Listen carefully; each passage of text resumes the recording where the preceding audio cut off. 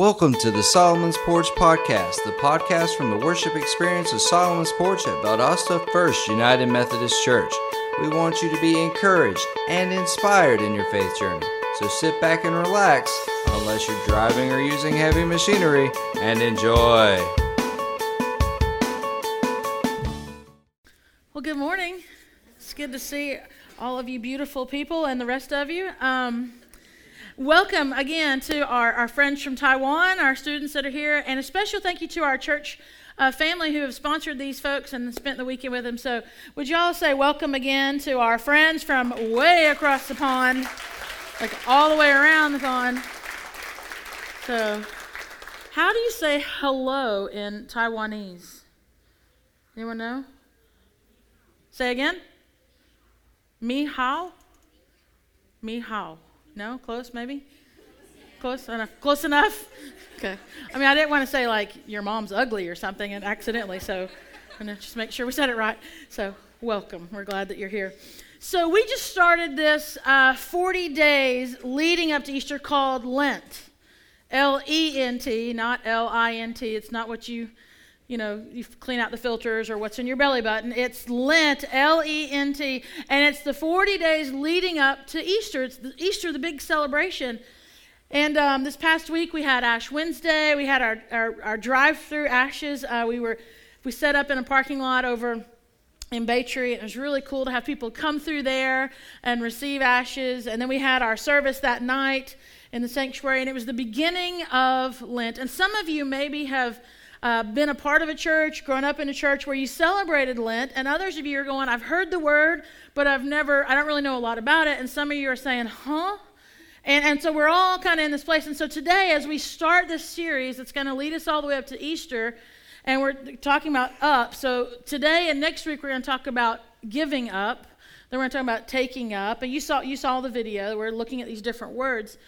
I want today to talk really to give a kind of a brief overview of what Lent is, and then offer you a couple of things for you to consider in this season. Because some of you have already said, yeah, I know what I'm doing for Lent. I've already decided I'm doing this. I'm going to stop doing this, or I'm going to start doing that.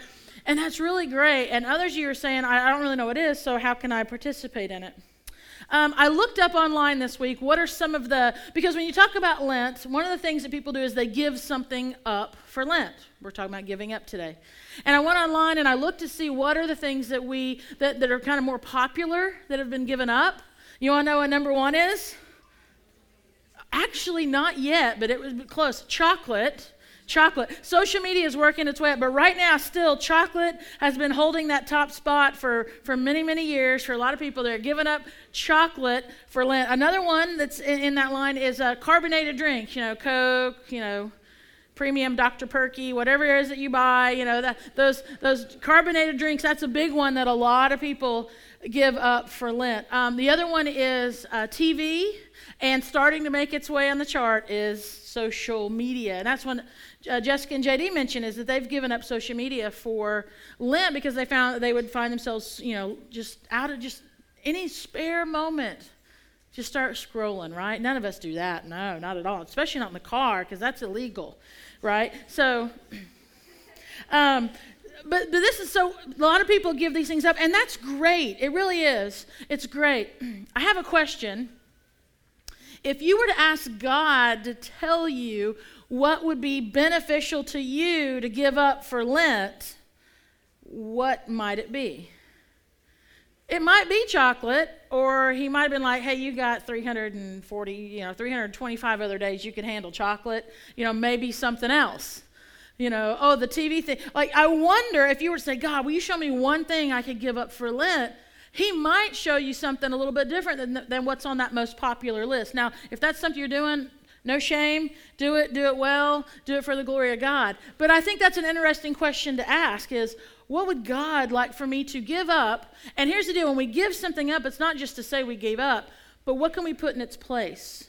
What can we replace it with? Because the whole point of Lent is for us to be reminded, starting with Ash Wednesday, leading up to Easter, those 40 days of the journey that Jesus went through to pay for our sins. See, we're all in need of a Savior. We're all in need of one who comes and says, the life you've lived, I want to redeem it. I want to make it new. I want to make it holy. And Jesus set this in place. And so what can we do in this journey that would draw us back to Jesus? What are some things that have been distracting to us in our journey of faith? What are things that keep us from really giving focus? Because we're easily distracted. We're people who are easily distracted. Even right now, sitting in a room, it's real easy to get distracted. What can we put our focus back on Jesus? And so I want us to talk about this today briefly, just for a few minutes before being the first Sunday of the month. We're going to participate in this beautiful sacrament of Holy Communion. And I don't think there's a better time that we could talk about this idea of giving up as we share this meal together this morning. Now, here's what I'm thinking about with Lent. Giving up something that maybe we don't need because we already have a lot of it. Excess. We're talking about giving up excess today. I have this crazy infatuation with tiny houses. Now, and I'm telling you, I liked them before they were ever on TV. Like, I've read books, and I get emails, and I get little blog things about tiny houses before it was on DIY or HGTV. There's just something about tiny house living that is just, I'm like, oh, that would be so cool if I were still single, or if I was wanted to travel around. Like, I just think about this, and I kind of daydream about it a little bit. And Drew usually says, that's a great idea, honey, and you can put it in the backyard, and Mallory and I will live in a regular size house. So, because he's just like, ain't going to happen. But I just love the thing. And here's the deal. I don't really know if it's about, like, I want to live in 175 square feet, if that really gets me. I think what it is that I like the simplicity of it. I like the simplicity that would be required if you're actually going to live in a tiny house, because you're going to have to get rid of a lot of stuff if you wanted to live in one of these things. I always laugh when I'll watch one of these shows, and it's called like tiny house living or tiny house hunting or whatever, and the people walk in and they go, oh, it's so tiny. It's like, I know, that's why it's called, that's what the show is called. Why are you so surprised that it's tiny?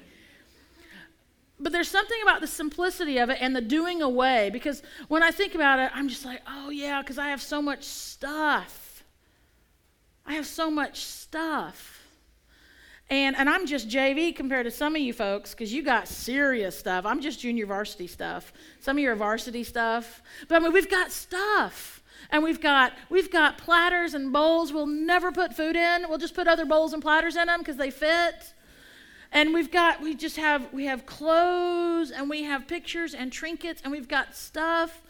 And the irony is not lost on me that I spent about 3 hours yesterday finishing up some little details on a shed that I got for my husband for Christmas, because our utility room and our carport is full.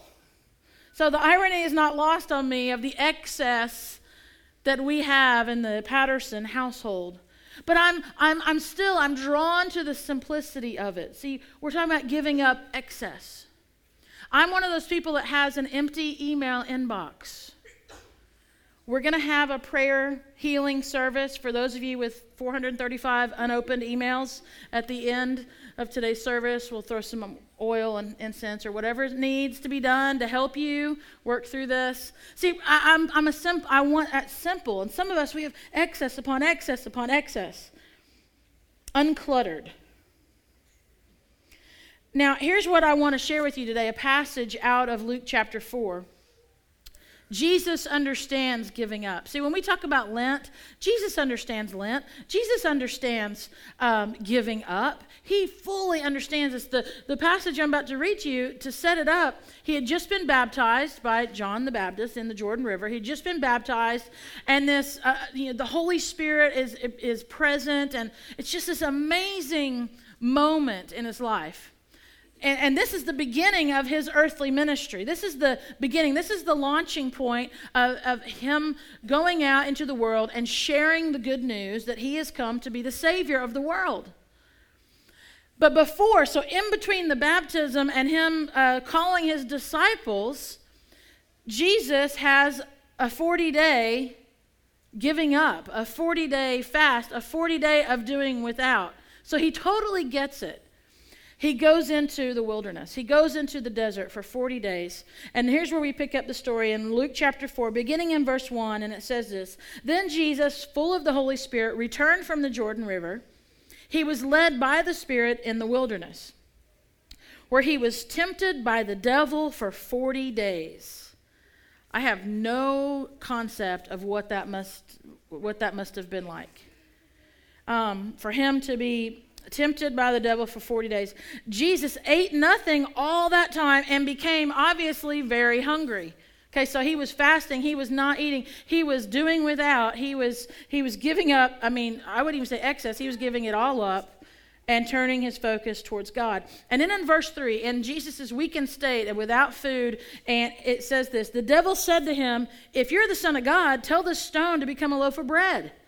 So obviously you're hungry, Jesus. If you just speak the words and that stone will turn into bread and you can eat all you want. And then Jesus responded in verse 4, "No, the scriptures say people do not live by bread alone." Jesus is saying, no, not only am I doing without, but I know what my Father desires. I know what my Father says. I know what the scriptures say. And he had an answer for the temptation. And then it says this: the devil took him up and revealed to him all the kingdoms of the world in a moment of time. See, again, this is one of those things you can't really wrap your mind around, but in only like a Hollywood movie might even kind of get close to giving us the idea of Satan taking Jesus up to be able to see across time all the kingdoms of the world like that, just quick. And he says to him this, after he gives him this view: I will give you the glory of these kingdoms and authority over them. The devil said, because they are mine to give to anyone I please. I will give it all to you if you will worship me. If you'll give me my word, if you'll give me the worship that you're giving to God, give it to me, Satan says. And verse 8, Jesus replied, the scriptures say you must worship the Lord your God and serve only him. See, Jesus has removed himself. He has given up. He's given up food. He's given up focus. And he's saying, I'm going to worship God. I'm going to be in the presence of God. He came to be in an actual, we call this communion. He's actually communing with God. Their connection, their intimacy is real. There are no distractions. And now in this moment and in this time, he is tempted. And he's able to stand up against temptation. Some of us think fasting from chocolate for 40 days is difficult. Jesus understood fasting from bread, fasting from food. He understands this. This was a sacrifice to him. And he was there. He was preparing himself to be in ministry for God, actually for us. So here he is, he's about to embark on the most revolutionary ministry that's ever taken place in the world, and he's tempted. First with food, always a good place to tempt people. First place to go. Then he's tempted with power, with popularity, with security and prestige and all these things. And he could have accepted them. Think about this. Jesus, in that time, could have accepted them and lived in the excess of that stuff forever. But he didn't. His answer was to remain tuned into God, to turn towards God, and he rejected excess in favor of the simplicity of worshiping God. Think about that for a minute. And in doing so, what he did is he chose all of us instead of himself. See, when you start to say, I'm gonna live a life that's not about excess and not about distraction and not about everything. See, all those things, whether we know it or not, are actually very self-focused. They're very inward. They're the thing, what do I want? What do I like? What do I want to see? What do I want to eat? What do I want to experience? What do I want to do? All those are very inward things. And when you start to say, you know what, I'm going to set some of these aside, it allows us to look outward. Jesus he didn't accept excess. He stepped away from it all. And in the process, he made a choice for us, all of us. Why would we even be sitting here today if he hadn't made that choice?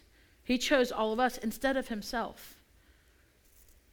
So we give up excess. It's this wonderful Lenten practice. It's kind of liberating when you think about it, to be able to give up something. It does. It leads us more outward than inward. I want to offer you a couple of things about Lent that I think are helpful, because I grew up in a background where I wasn't a believer, but I was at a church and they practiced Lent, and it was all I understood about it. I'll put it that way. I'm not saying it was all it was about, but all I gathered from it, all I gleaned from watching other people, was that it was all about suffering. Oh, I got to give this up. Oh, I got to do this. Oh, I'll just got to kind of try and make it to Easter, And so I never really connected Lent and giving up with something that could be joyful, something that could be God-honoring. And it was more just about taking something away that I really like. And that's not Lent at all. That's not the purpose of Lent at all. The purpose is for us to turn our eyes towards God and towards others instead of ourselves, instead of me.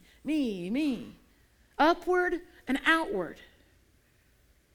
That's where we put our focus. That's where we put our eyes. That's where we let them go in Lent. That's what it's about, not about suffering. I mean, Jesus, he understands suffering, and he's not calling us to participate in being in the desert for 40 days. But we have an opportunity to say, you know what? I'm going to take away some things so that I can give the attention to God that he deserves.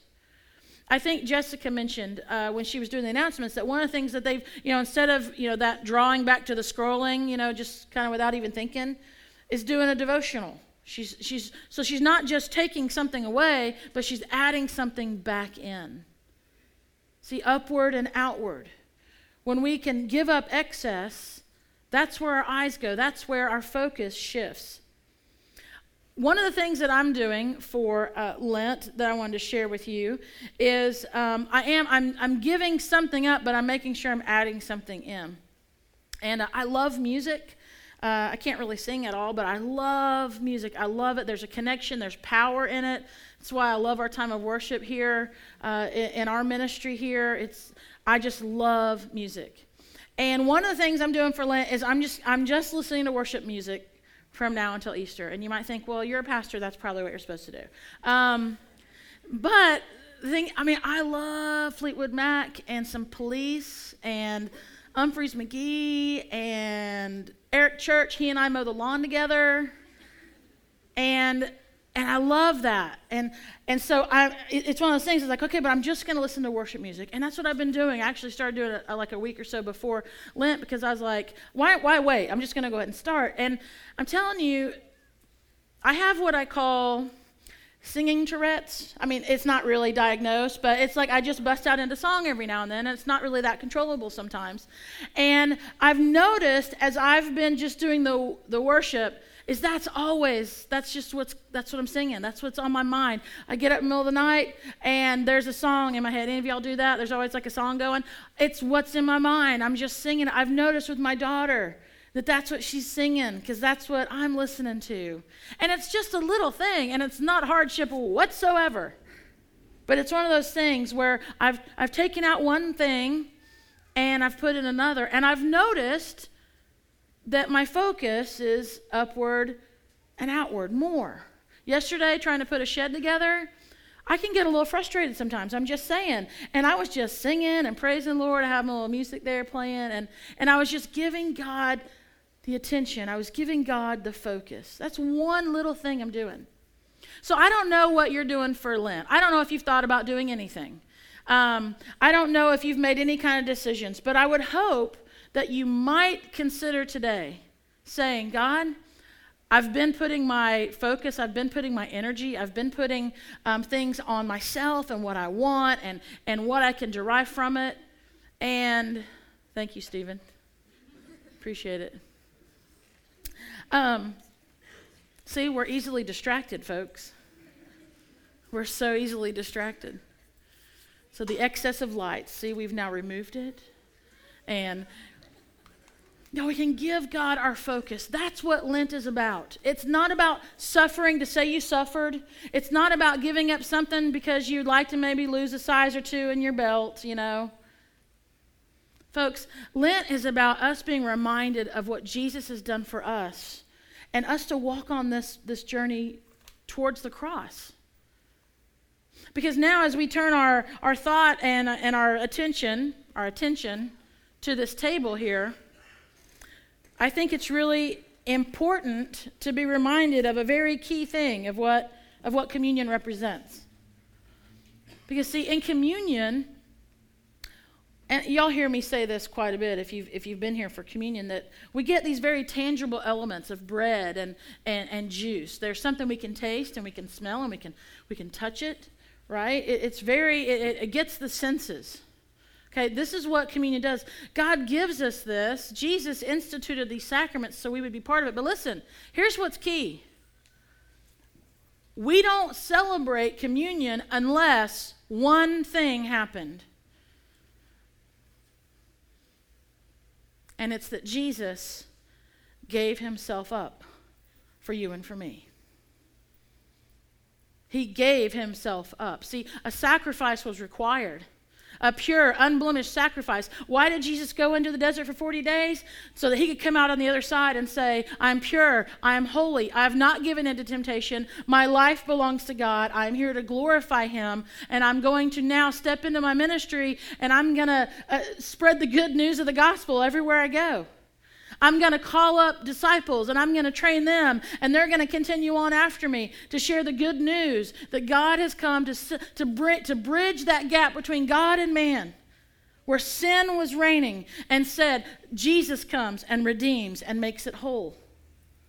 We don't celebrate this sacrament unless Jesus, the Holy One, the pure one, the perfect one, who did not give in to temptation, gave himself up for you and for me.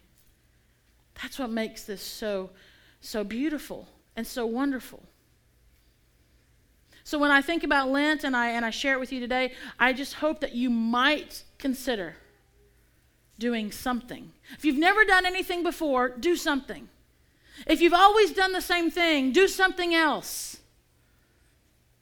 If you know in your heart of hearts that maybe the thing that you've considered giving up or have started to, and maybe you've already kind of dropped the ball on a little bit, if you know maybe it could be something more, something that might require a little more of you, why don't you do it?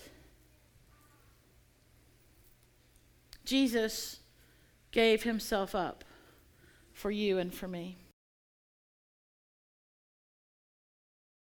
Thanks for listening to the Solomon's Porch podcast. We hope you heard some good practical news in this episode that you can apply to your life. If you'd like, we'd love for you to review our podcast on iTunes and share it with your friends. You can also support our ministry by going to theporchvaldosta.com/give. Until next time, stay classy, listening friends.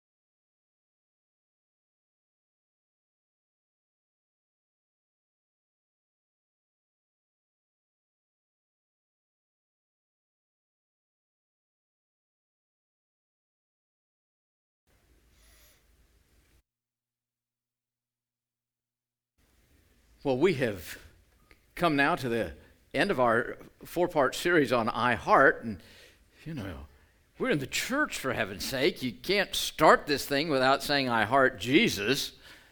And then it was about Valentine's Day, so we said, well, I heart my sweetheart. And then we talked about I heart the church, and I heart my church. And now we come to the end of it, because we have to be as big as God is, and God hearts the world. So we're gathered here today to talk about what it means to heart the world. Now, the truth is that Casey was on to something there. So, and it wasn't about Harry Styles, whoever that is. But anyway, how do we respond to the world? Well, the world has changed a lot. And it's changed a lot in our time. Sometimes we forget this isn't the first time the world has changed. It's probably the first time the world has changed this fast. But there were some remarkable times when Columbus came over and discovered the Americas. Actually, there are millions of people who had already discovered the Americas. They were living here. It's just the Europeans discovered that they were over here. And then they had, later on in the 1700s, you had, I guess back in the 1500s, you had Magellan, who was the first to sail all the way around the world. And then you had Captain John Cook, who came back and brought stories of exotic islands and, all this stuff. And boy, they were just thinking, what an incredible change is going on as we're discovering this whole world. And that brought people to asking this question. What are we supposed to do about this world? Well, over in France, they just had the French Revolution. Everything was being overthrown. The church was being hammered. And nobody really knew what was going to happen. But in England, some people got together, and churches would get together on the first Monday of every month for an hour to pray for God to send revival. And you know what? God did something incredible. And I know what you're thinking. Oh, God did it through a preacher. Yeah, not so much. Actually, God did it through a shoemaker. And this is his picture up here. His name is William Carey. William Carey said, expect great things from God, attempt great things for God. William Carey had the audacity to read the Bible and to take it as God's word for them right then. Jesus gave his last command, said, go into all the world, take the gospel to every nation. Well, there were a lot of people at that time who said, okay, that was just for those first apostles. But for the rest of us now, we just are going to sit here on our blessed assurance, and we're not going to go anywhere or do anything. Well, William Carey said, no, I believe that as we're discovering this incredible world, God wants us to go and share the good news of Jesus with people everywhere. In one rather memorable or forgettable meeting at which William Carey spoke up about this theme, a preacher stood up and said, young man, sit down. When God gets ready to save the world, he'll do it without your help. Well, actually, God did want to save the world, and God did want Carey's help. And Carey said, here am I, send me. And that was just the first of a whole flood that for centuries kept reaching out to a whole world who needed to know the love of Jesus. Now, William Carey and his family, his wife and 4 children, arrived on November 9th, 1793 in India, a nation dear to my heart. I was born there. My parents were missionaries there. But when he and his family landed, it was just a couple of months later that his wife began a mental illness that would last for the rest of her life. A few months after that, their 3rd child died. Listen, let us never think that the work of God done around the world is done without a cost. it cost God his Son to come to save us, and it costs still greatly for people to go and share the love of Christ. As a matter of fact, I'm just amazed by this. Did you know that many of the early missionaries to Africa would pack their belongings to send over there in a casket, so they would have something to be buried in when that time came?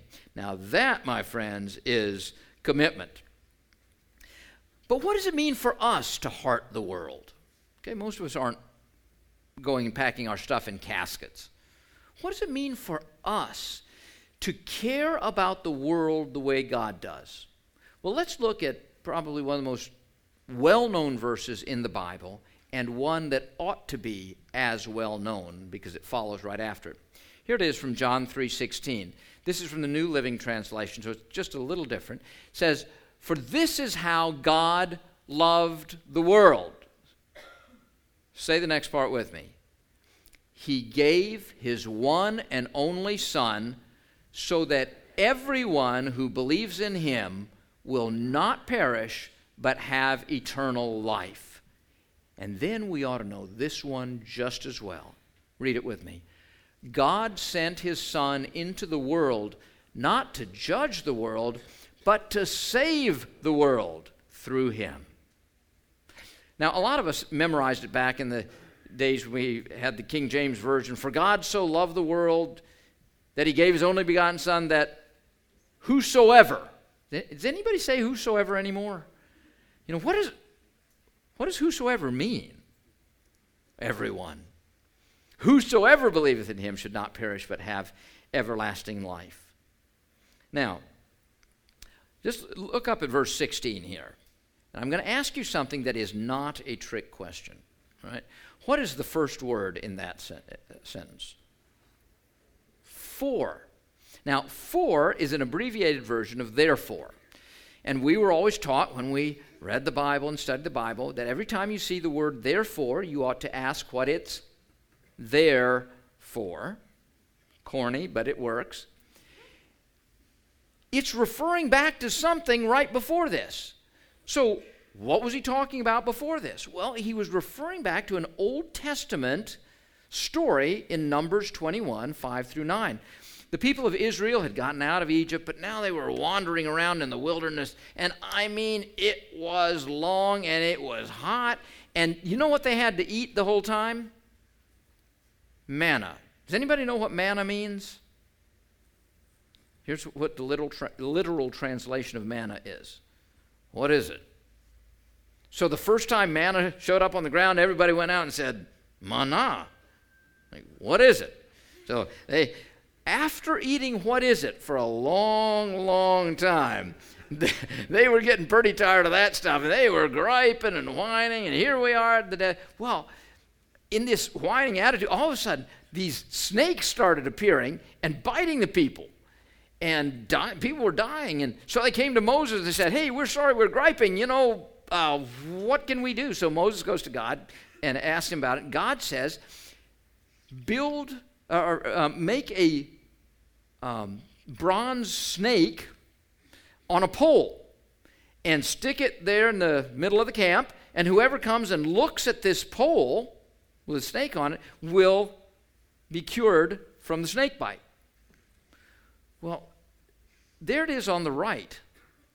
Now, if you look here, you've seen something similar to that on, doctors' offices or on a emergency vehicle going by. Has anybody ever wondered what's with the snake on the? Well, it's referring back to this story. This has always been an understanding of a way where God brought healing. So our physicians still use that as a symbol. But if you'll see on the left, this is what Jesus was referring to. He said, "Remember the story about the snake?"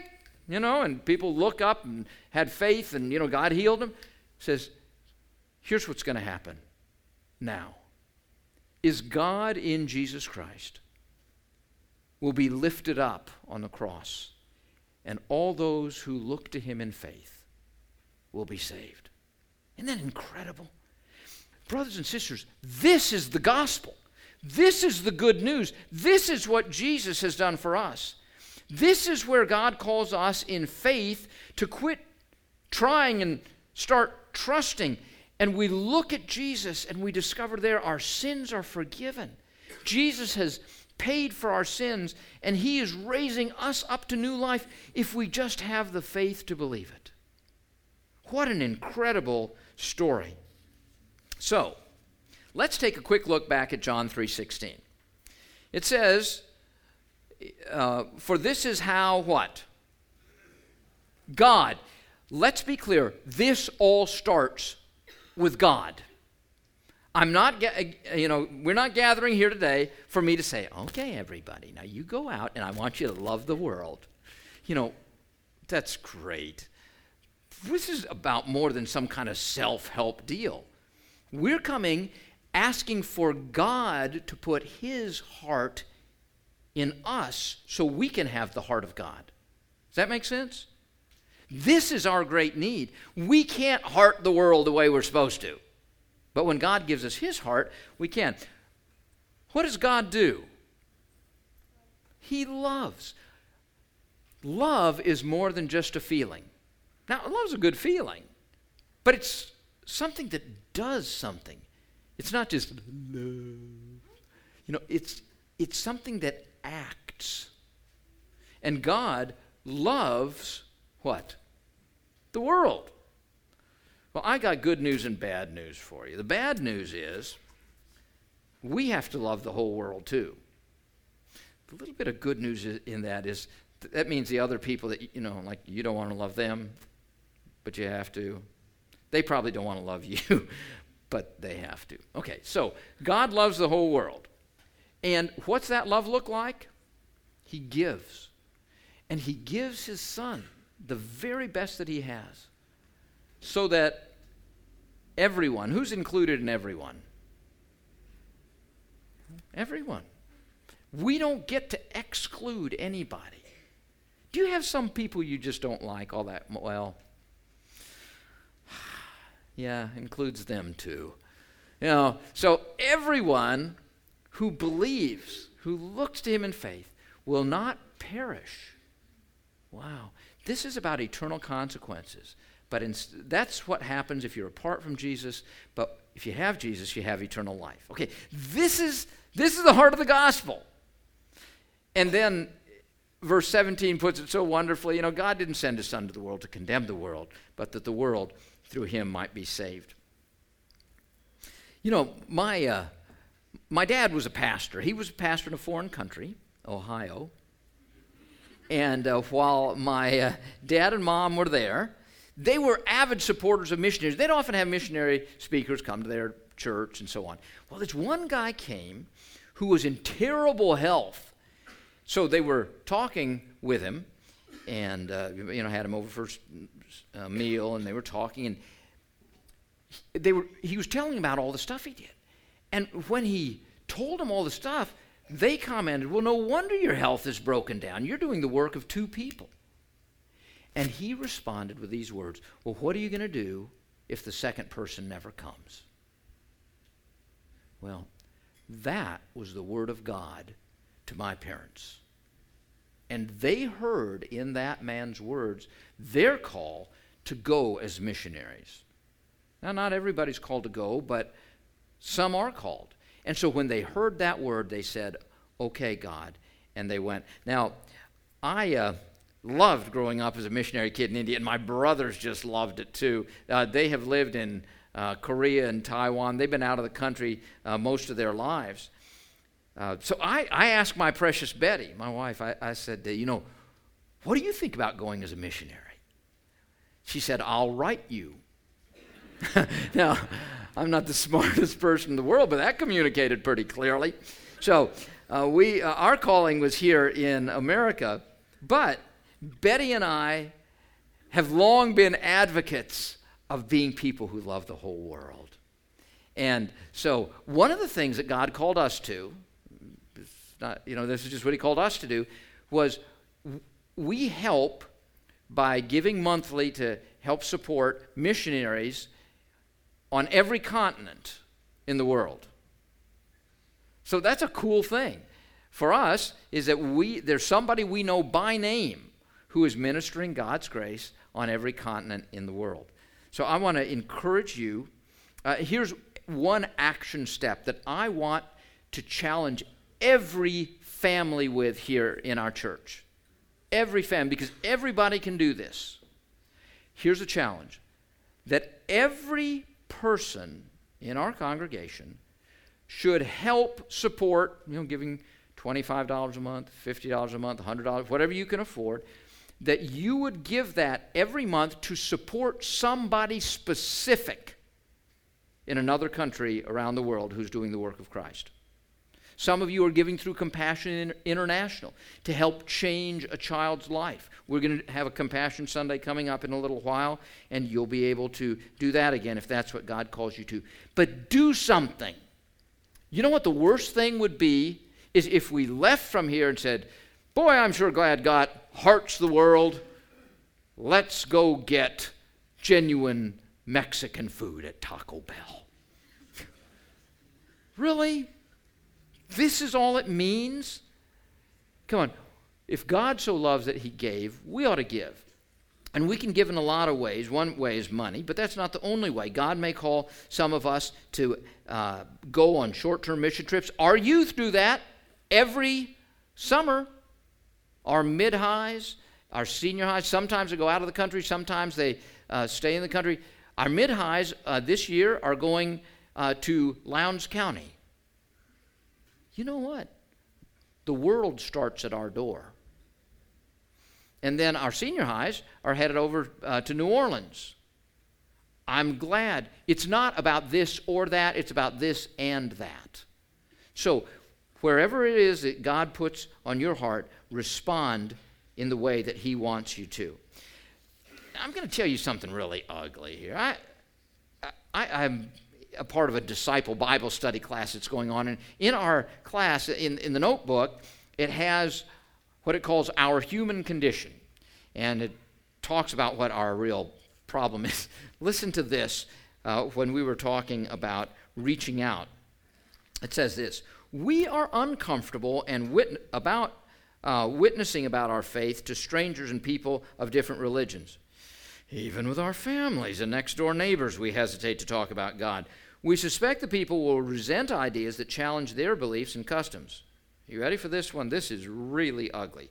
Besides, we're not sure if we want them to join us. I mean, how ugly is that? But isn't that the way we have stuff like, over there in the Mideast, let's just nuke them all and let God sort them out. Well, there's a real heart of Jesus, isn't it?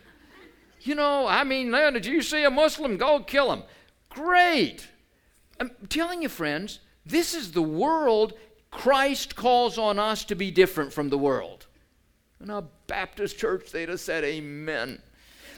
Listen, we need to be different.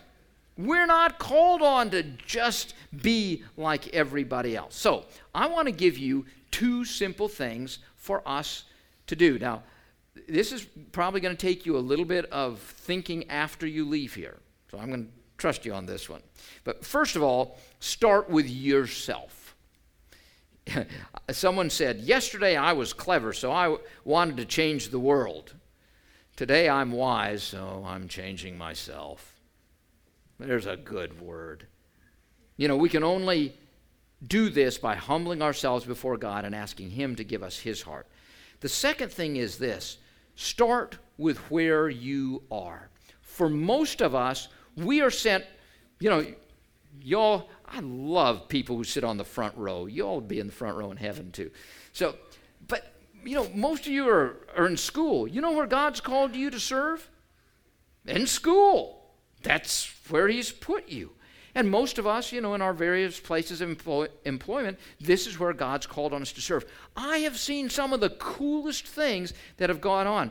Matter of fact, one of our good dentists, Brad Bynum, is the first dentist in Georgia who's done this, gave a whole day of free dental work to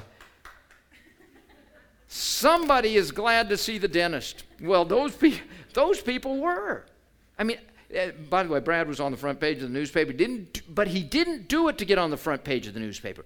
He decided by connecting, so I think they called it Smiles for Vets. I may not have the name quite right. But I mean, he gave away thousands of dollars of free dental care. Why? Well, we began that day. He invited me over, since apparently I have the hotline to heaven. Y'all do know your prayers are just as good as any pastor's. But I was honored to come there. At the beginning of the day, what do? We prayed. And we asked God to show his favor to all these who came.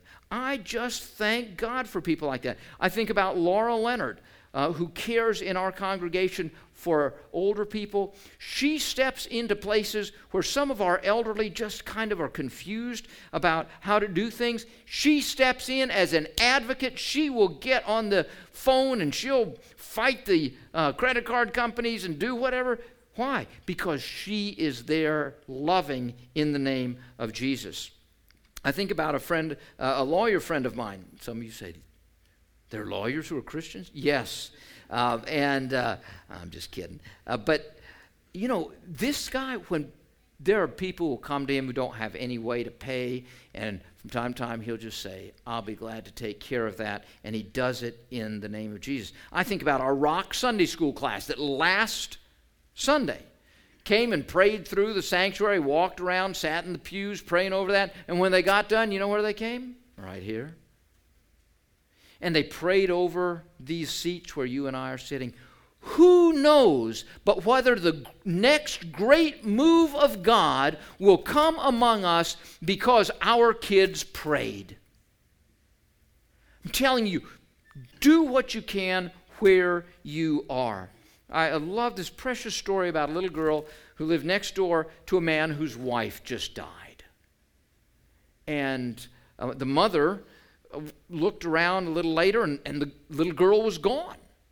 And so she went running out of the house, couldn't find her anywhere. And about the time she ran out of the house, she saw her little girl coming out of the widower's home. And so she went over and grabbed up her daughter in her arms and said, where'd you go? And she said, well, I went over to see our friend next door. And she said, well, what did you say to him? She said, I didn't say anything. I just climbed up in his lap and helped him cry. I mean, this is what it means to be the people of God and to love the world. It means we start at the world recognizing it's right at our front door. But it means we won't stop until our concern and compassion reaches all the way around the world. So, go where God sends you and be present where he is. So here are the two things that I want to let you wrestle with, and I'm just praying that God will not let any of us go. First, think globally. What is God calling on you to do? You can pray. Matter of fact, at the back, I have, some of you have already gotten these, but there are a couple of things. These are prayer maps. Well, I won't unfold that one. That's got too many folds to it. This is a kid's prayer map. Awesome. Parents, pray with your kids. For one thing, you parents will discover where the continents are. All right? And not to put too fine a point on it, and you can teach your kids. And you can teach them how to love the world by beginning to know about the world and praying for the world. So, we can pray. We can give. Give. Make a difference in the lives of somebody who is going. Maybe God will call you to go on a short-term mission trip. Or I have a friend here that I've known for many years in Valdosta, came up to me the other day and said, well, we're selling everything and going to Guatemala to work with orphans. I was surprised. But why should I be surprised? God called them. They said yes. They're going. I mean, whatever it is God calls you to do, think globally. But do something. And the second thing is think locally. All right, we're going to love the whole world, but what are you going to do now? You're going to care for the world that God has put right at your doorstep. So, Sydney, for you, that means you're going to have a baby and take good care of that thing. And thank you for not having that child during the service. I think that baby is due here any second. But where is it that God is calling you? It starts with letting God change us. I love the story about the rabbi who said, he graduated from rabbinic school and he was ready to go. He had passion and vision. He said, I'm going to go out and change the world. And then he thought, well, that's pretty big. He said, I'm going to go out and change our country. And he said, well, that's pretty big too. I'm going to go out and change my city. He said, well, that's pretty big. He said, well, I'm going to go out and change my street. And he thought, well, that's pretty big. He said, I'm going to go out and change my family.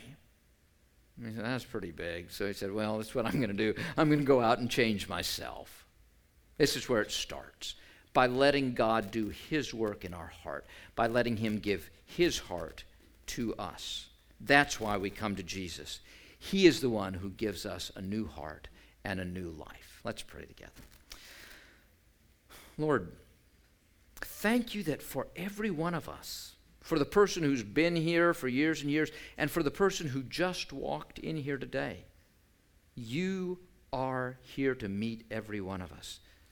Every one of us is a part of the world that you gave your Son for, so we want to respond by giving ourselves back to you. And it may be, Father, that the way somebody here is going to start loving the world is by giving their life to you today. And boy, what a win that is. I mean, that they get to start a whole new life and that you make them brand new and you begin to put your heart into them. And would you do that for us all, that we might be faithful and we might have a whole new way of viewing the world. Help us to see the world the way you do so we can love the world the way you do. So God, speak to us. Thank you for including us in your love. Give us hearts big enough to include the world that you love so passionately. In Jesus' name, amen.